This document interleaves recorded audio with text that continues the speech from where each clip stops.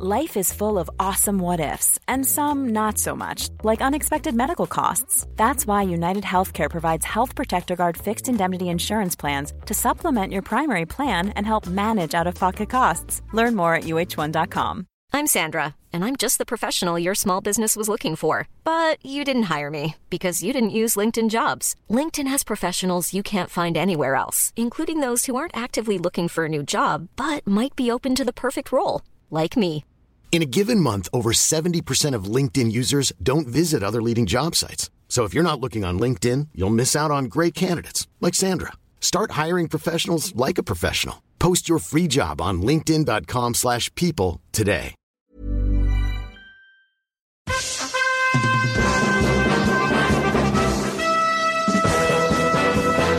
Heidi ho, welcome to the diary. I'm Scott Johnson. Welcome back. It's another day. Another diary, as I like to say. And boy, howdy, have you guys been using your emails? Thank you for that. I figured it'd be a good day to maybe tear through a few of these and let you guys know what's going on. Let's start with this one. This is specifically regarding yesterday's discussion around The Little Mermaid casting and my concerns about why people are so up in arms about the casting of someone of color in a live-action remake of the film. I don't know if it's a remake, more like a re-envisioning. None of these live-action things strike me as remakes, but whatever. Anyway, got this email from Mike, who I think Mike made some good points and then lost me a couple of times, but we'll read through this and talk about it as we go. Hi, Scott. I've listened to your recent podcast regarding The Little Mermaid casting. I can only speak for myself, but for me, the issue isn't with actors or the color of their skin. It's the way the big studios are using race to generate PR for their films and TV shows. This is a very cynical move on their part. I'm going to agree with this part. I think right now, diversity casting is in their best interest because it does generate a lot of positive and negative PR, but PR nonetheless, right? So I kind of alluded to this yesterday when I made the point that they're in a for-profit business and they're happy to have whatever pushes or propels them forward. They're happy to accept it and embrace it. And absolutely, this is true on some level. I don't know that they're up there at the top, but going, we need to make sure to get a black girl in this and then make a big stink about it so everybody freaks out about it. Like, I don't know if it's like that or if it's just, hey, we're seeing bigger numbers when we diversify, so do that. I don't know. Anyway, so yeah, you and I kind of agree on that. He goes on to say they know that race swapping a popular character will create endless headlines, social media chatter, and YouTube videos, both positive and negative. Instead of creating new inclusive stories, they are recasting beloved roles and using race to sell a product, knowing that this will cause controversy and a ton of publicity. Okay, I still sort of agree with that. Do you believe a large proportion of Star Trek, Star Wars, and Lord of the Rings fans are suddenly racist? Not at all, he says. They're just being manipulated into creating the conversation. It's happening everywhere. Okay, now here's why I semi-agree. I think a lot of that chatter and conversation does come from them doing this, but there are genuine racist a-holes who are happy to be there for the party. Okay, so it's easy to say that you're sort of blanketing and saying, did suddenly all these fans of those fandoms become racist? Well, I'm not suggesting that at all. In fact, I'm fully aware that we're talking about a minority, a vocal one, but a minority who really has feelings like this. But they're there, dude. It's not. I don't think we want to start pretending they don't exist, because I know they exist. I know some of them. In recent years, big studios have been using race to avoid criticism. If a film or show receives bad reviews, it's always racism or sexism to blame, not terrible writing or poor direction. People are sick of cynicism. I certainly am. Just make a good movie. I don't know. I kind of veer off on this one as well. I can't think of a movie that was just bad where they blamed it on racism or sexism. You'd have to give me an example, because I don't know when that happened. I think maybe that's a little straw man-y right there, because I cannot think of any recent or past example where a film reviewed poorly and people blamed it on people's racism or sexism, and that's why it did poorly. I don't know when that was. When was that? And I'm not saying there isn't an example. Maybe there is. I as someone who's sort of a movie buff and I pay a lot of attention to this stuff, I can't think of any where this is the case. He says also, the idea that you can only relate to characters if you share their skin tone is totally ridiculous. I agree. Nobody's saying that, though. Says, we never used to think this way. Growing up in the 80s, I was obsessed with Mr. T, and I'm as white as a ghost. But now we must see a reflection of ourselves in our heroes? Says who? How insulting and patronizing to people of color. So I think this is where he gets it a lot wrong. I also grew up in the 80s. I also liked Mr. T a lot. And I was also white as a ghost. But keep in mind, that's my experience and your experience. During a decade, by the way, where the casting of people of color was often a bit of a cartoon move. I would point to Mr. T as an example. Mr. T, B.A. Baracus, gold chains, mohawk, over the top, ridiculous, great, awesome, love him, but he's kind of an exception. There wasn't a lot of diverse casting. Most of the shows I grew up with as a kid, predominantly, oftentimes entirely white. And it's okay. It's okay that those exist, and it's okay that that was a thing. What I am saying is that bringing more diversity into that is always a good idea. And I think our perspective is not the one that matters here. For example, so you say how insulting and patronizing to people of color. I don't know, man. I watch these compilations of little black girls getting stoked about this news, seeing the trailer and their eyes lighting up and realizing, oh my gosh, this character I already loved looks like me. There's something to that. It matters when you are in the minority group. You and I are not. We're not in a minority group. B, we don't come from a long line of horrible mistreatment, let alone historical stuff like, slavery and civil rights and all that. And you and I don't have a brother-in-law who calls us the N-word, but I've got one that calls black people that and does so with impunity without much repercussion. I'm not saying you do or I do. I'm saying we don't have the perspective. We have a perspective, but is it a shared one? So I think this is a lot to assume here. And I don't think this idea that we must see a reflection of ourselves in our heroes. No, that no one's saying that. You're making that up. No one must do anything. It's freaking entertainment and mythology. And I'm with you up to this point where the studios are in it for the studios. Like, of course they are. I'm not that naive. I don't think they're out there trying to do good in the world. They make their money from what they do, and what they do is what they do. Totally agree, but I don't know about this side of it. Anyway, I'm personally tired of this divisive conversation that is dominating pop culture. It's killing some of my favorite franchises, taking all the fun out of fandom, and it stems from manipulative big boardroom politics. We've all been played in the most disgusting way. I believe using racial division to market your products is disgraceful. Totally agree with that last sentence. I don't think it's ruining your franchises, though.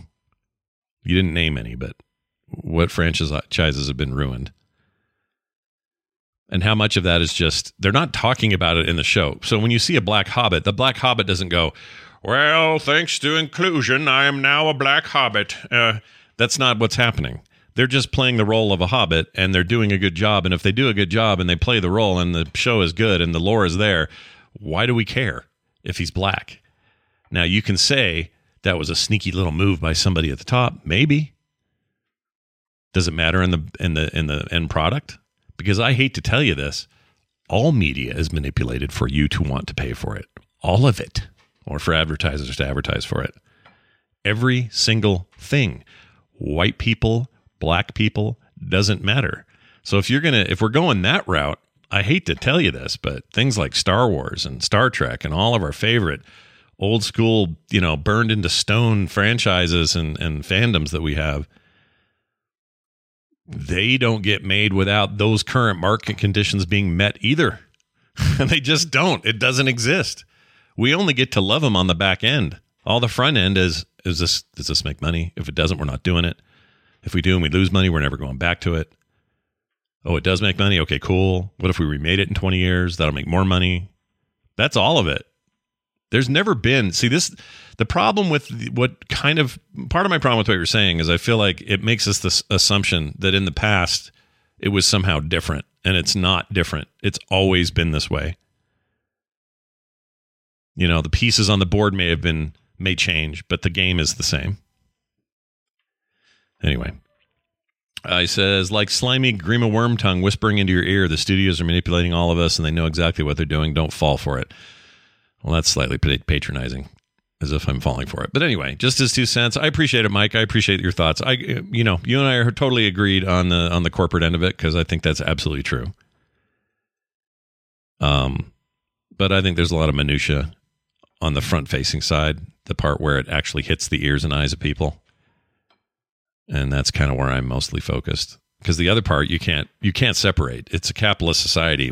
They're not in this for the art. They never were. No one is. Once in a while, great art comes out, but usually at the expense of all sorts of, executive wrestling and years of being on the shelf and finally getting it approved and then switching directors 4 times. And, the great stuff doesn't just come because the studios are like, yeah, man, we got a story to tell, man. They don't care. They have money to make. Creators have a story to tell. To get the money to tell your story, you have to convince the people who just want the money to give you the money and then make the story. And if you're lucky, an amazing thing happens, which then people will rip on years later because you made some change to it. It's just the cycle, man. Anyway, I appreciate it, Mike. Thanks for that email. A couple others here. These are short. Keith wrote in, says, Scott, can we get an update on your brother-in-law's condition? Not sure if you'd mentioned it anywhere else. Keith, I did a full-blown Twitter thread. So it's an entire thread of, 10 or 12 tweets. And yesterday's update was that he did pass away. They just couldn't keep him after all this damage. 6 bullets, 1 to the abdomen, the rest were in his leg and groin, and he just couldn't make it. They took his leg to try to slow things. That didn't really do much. They took his entire colon, removed it.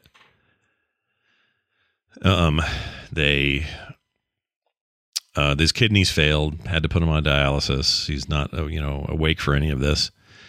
And then, his liver started to fail. His lungs started to not work on their own. They had to have him on a ventilator.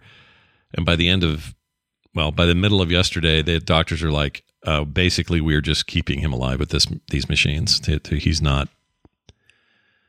He can't do, none of this is going to, everything's deteriorated. His organs have shut down. This isn't going to go. So they made a decision to turn all that off. And, in some cases the human body will kick in and go, all right, I got this and whatever. But in this case, it just wasn't in the cards. It's all grim and terrible. The investigation that's happening with the cop that shot him, the 6 times, she is currently on administrative leave while they do the investigation. The investigation involves a more in-depth autopsy than you would normally have. And as a result, that's pushing dates around in terms of the family being able to get a proper funeral and all that. So this is all up in the air. Oh, none of it's good. It's all kind of bad. The one thing I haven't really talked about is, maybe I have, but this is I think I did talk about it on here, but this is a brother-in-law and a sister-in-law for me who, of all the family anyway, are the most not around. We just don't talk to them very often or see them. It's been more than a decade. I want to say 16, 17 years since we've seen them. They've just been doing their thing in Oregon. We talk here and there and stuff, but it's almost worse that nobody was super close with them, because now everything is just super 2020 in your face, right? You're just like, oh my gosh, we gotta go. So I don't know, man. It's just a bummer situation from top to bottom. And I'm twisted emotions on a lot of it. I'm mad at him for going out there with a shotgun in the middle of a situation he wasn't aware of. I'm mad at the cops for shooting at all. I'm mad at the media because they didn't really cover it much, and they gave the cops too much time to sort of regroup and figure out what their messaging is going to be. I mean, it's just a lot of messy mess, and I hate it. But anyway, Keith, I appreciate you asking, and that is the current status. So I don't know what it means for the next couple of weeks for us here at the Johnson house. I got Taylor's having a baby. My daughter's having another baby in a week and a half. A little girl this time, and then so that's crazy timing. I got a business trip to Texas I got to take. I still don't know when I'm doing that. It's just a lot. It's a lot going on. So anyway, but I appreciate you checking in. 7P2000 wrote in. This is. Am I supposed to pronounce that? I don't think so. 7P2000 doesn't look like a word. It's not phonetic. Anyway. Hey, Scott, wondering if you could talk about this on the diary a little. What kinds of TV do you have running in the background when you're just sort of listening while working, etc.? Love the show. 7P2000 is the name. So it's funny you should ask because this may sound weird. All right. It's time for Scott to reveal a little something here. But this may sound a little bit strange. I just started doing a new thing that is this, what you're describing. and that thing is that I started watching Intervention, episodes of Intervention. Netflix has like 21 seasons or something, whatever it is. And Intervention is, it's a show about people with severe drug addictions, usually alcohol, sometimes, some terrible addiction that's just wrecking them, and their family has to do an intervention. And the template for the show is identical every time. You spend the first half of the hour following that person, their family, interdispersed with some camera interviews with those self-same people. But you basically just watch their downfall, and you spend a lot of time with them in bathrooms, shooting up, snorting coke, doing whatever they're doing. It's all very, grim. And then the last half or the middle part's usually, hey, finally we're going to have this intervention. You meet the interventionist. The family gets together, decides what we're going to do. They get the person in there. They trick him into getting in there. Then they basically lay it all on the table. They read their letters. Everyone gets all teary. And then they ask them if they'll go into treatment. And then they sometimes say no, but almost 100% of the time they agree. Maybe with a little drama, but they agree. And then they're off in a van. They go to this is all Canadian stuff. So it's always some Canadian recovery center. They go to the recovery center, and then it's like 3 weeks later. And then you see how well they're doing. They put on weight. They, look healthy, and they're talking better, and they're just like all free. And then at the end, they'll give you a little credit saying, Judy continued her program for 90 more days and was released. She relapsed 2 months later or whatever. It's like always this horribly depressing, they relapsed. They took drugs again. They're back in the problem. It doesn't happen every time, but more often than not, as with probably real life, addiction, they relapse. My point is, it's all very depressing, kind of top to bottom, with the exception of the bit at the end where they're trying to be, there's a positive spin. You went to get help. You're in recovery, all this. For some reason, when things are a little sour in my real life, whatever it may be, like right now it's this family death and sometimes it's other things, whatever, I put on what looks like what should be the opposite of what I want to watch. I watch this sort of stuff. I watch horror movies. I watch documentaries about serial killers. I watch, I can't think of another category, but I watch things that are seemingly on the surface antithetical to the point of what I need. And yet I do it. And I don't know why. I find it cathartic. I have a theory about it. And I've said this about Cops years ago. Learning recently some of the stuff that went on Cops really bummed me out. But anyway, I used to use Cops in this way where I would watch these shows and including the stuff I'm talking about now. And I think what it is it's like, hey, you think you're going through a rough time?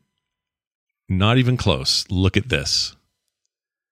Right? In the case of these reality shows where people are struggling, it's like, look at what they're going through. Look at this nightmare scenario.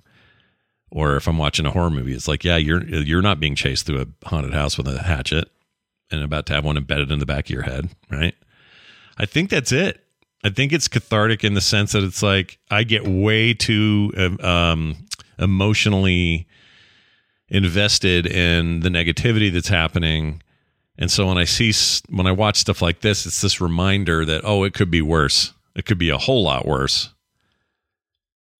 You know what I mean? So I don't know. It's like being in a fender bender and then immediately driving by just a horrible wreck and going, oh, that could have been me. That's slightly weird because that means I'm weirdly grateful somebody else got in a worse accident than me. It's not what I mean, but like in television, that's why it works on TV or movies. It's like this isn't real life. It's just a thing that's happening that I'm seeing on a screen. What did Homer Simpson say once? Let's see if I can find that clip. Yeah, he famously said this. It's funny because I don't know him. All right. I learned a lot from that line. It's a very old Homer line, but it's the idea is that, you know, because we don't know somebody, it's either funny or it's less tragic because we don't know them or whatever. I think there's a little of that going on with me, but anyway, bottom line is, yeah, that's what I do. Now, in good times when I'm not feeling that way and need to somehow put dirty bandages on a festering sore, I like to watch Futurama in the background, things like old stuff like MASH, Frasier, Seinfeld, you know, stuff like that. A lot of animation, bad 80s cartoons. I'll watch the Transformers, just have it on, that sort of thing. So really very mood dependent when that happens. All right, if you want to be like one of these people, and why wouldn't you? You got thoughts, feelings, comments, follow-ups, whatever. Scott.internet@gmail.com. That's just the address we're going to use here. There's nothing. It's not a highfalutin name. Like I'm not going, oh, the internet is mine. Scott's internet. That's not what. It's not the point. It's just one Gmail account I'm not using. Okay. So scott.internet@gmail.com is the email address to send things to. And I'd love to hear back from you if you have any thoughts about the aerial thing again or whatever. I'm happy to hear them out. Just like Mike's email. I'm really glad he wrote in because I know the stuff about the corporate end is important. It's important. I don't agree with everything he said, but you know, he's got a point. If you've got a point, no matter what the point is or where it points to, I'd love to hear it and send them right away. Okay.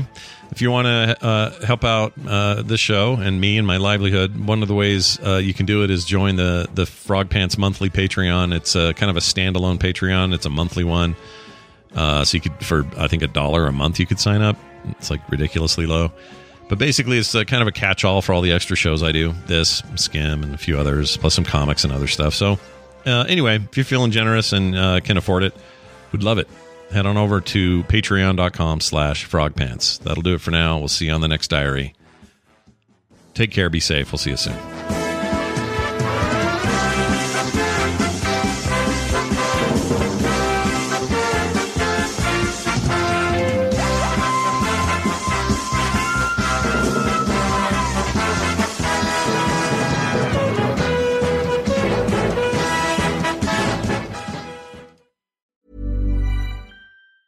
Planning for your next trip?